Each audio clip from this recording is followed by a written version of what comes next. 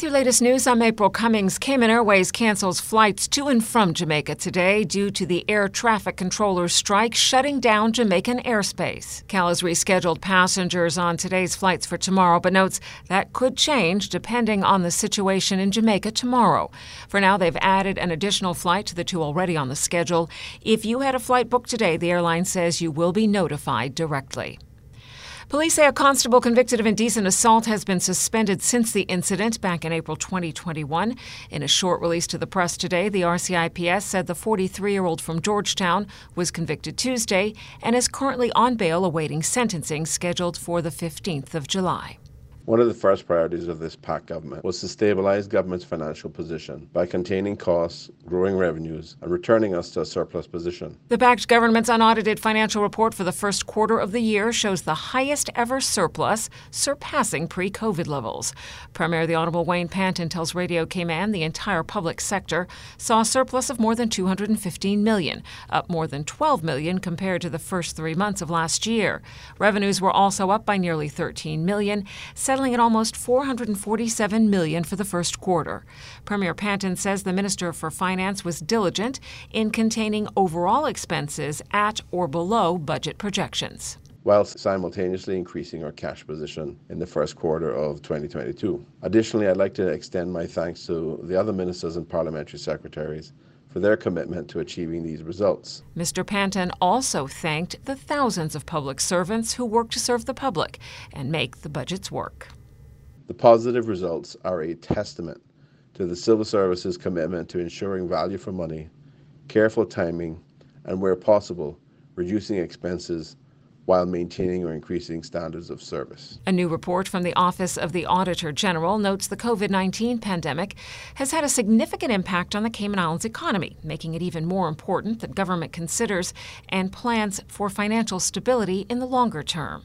The OAG estimates that government spent an additional $202 million due to the pandemic and also missed out on revenue of $131 million, adding up to a tab of at least $333 million over 2 years through March 2022. Now, this report includes costs incurred as of the 30th of September 2021 and an estimate of costs through the 31st of March 2022. The data does not include the entire public sector, but does include core government, the Health Services Authority, and the Cayman Islands Airports Authority.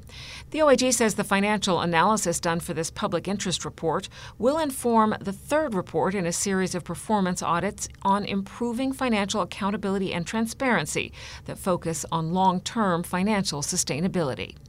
The Deputy Governor, the Honorable France Manderson, says he welcomes the release of the report. The Auditor General's report provides a valuable record of the key measures taken in the government's response to COVID-19 and their financial impact. This information is important for accountability and longer-term planning. As the country will be managing the pandemic into the foreseeable future, not to mention the possibility of other emergencies that could disrupt the economy, he says the report can help the public sector as it considers long-term financial sustainability. As global cases of COVID-19 trend downward, the local surge continues. New infections in the Cayman Islands continued in Epi Week 18, increasing to 748 for the week of May 1st through the 7th. That's a 19% increase over Week 17.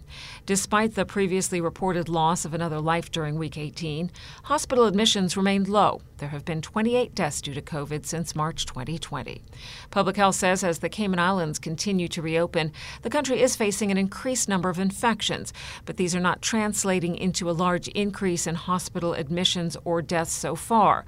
The increased cases, however, do take a toll on services as more people are away from work in isolation and quarantine. The next delivery of new adult and pediatric vaccine doses from the UK government is expected to arrive on the 19th of May.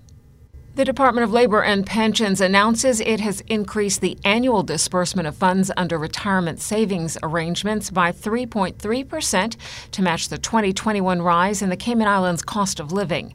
The annual disbursement amount of $12,480 will now increase to $12,900. The new annual increase came into effect on the 1st of April 2022. Applications received prior to April 1st are subject to the disbursement amount based on the previous RSA figure. If you have any questions, you can email dlp@gov.ky or call 945-8960. The number of migrants arriving in the islands has continued to increase. This morning at about 10:45, there were 7 more arrivals on a vessel in Cayman Brac. Customs and Border Control say the 6 males and 1 female have disembarked and are being processed following established protocols. A big takeaway from this month's inaugural meeting of the Commons and Overseas Territories Speakers Conference in London was the question of independent legal advice for Parliament, among other things.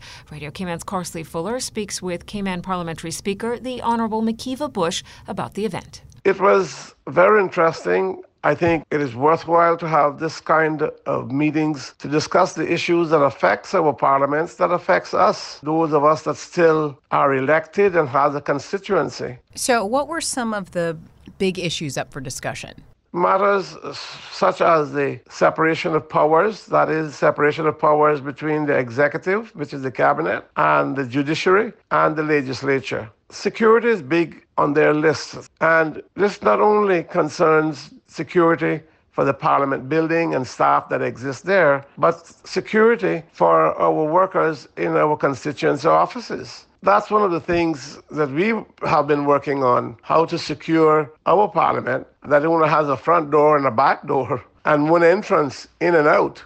So it's very important for the speakers to get together to look at their situation. And we are fortunate to some extent. Places like Montserrat don't have a parliament. Places like Anguilla shares their parliament with their court.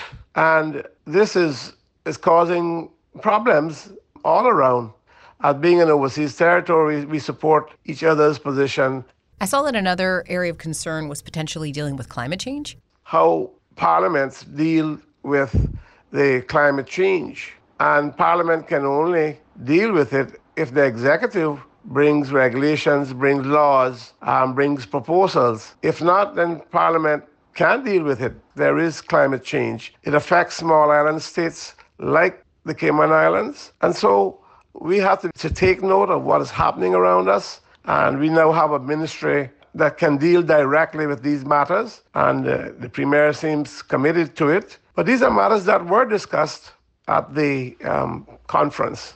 So this was the first time this conference has been held. I mean, do you feel that there was worth in attending? I believe that we have to continue this, and the proposal that the conference will be an annual conference held in different territories. Between May 4th and 6th, speakers from Cayman, Anguilla, Bermuda, Montserrat, St. Helena, Turks and Caicos Islands, the UK House of Commons, and a representative from Gibraltar attended the first ever speaker-led conference. That is your latest local news from Radio Cayman's Newsroom. I'm April Cummings.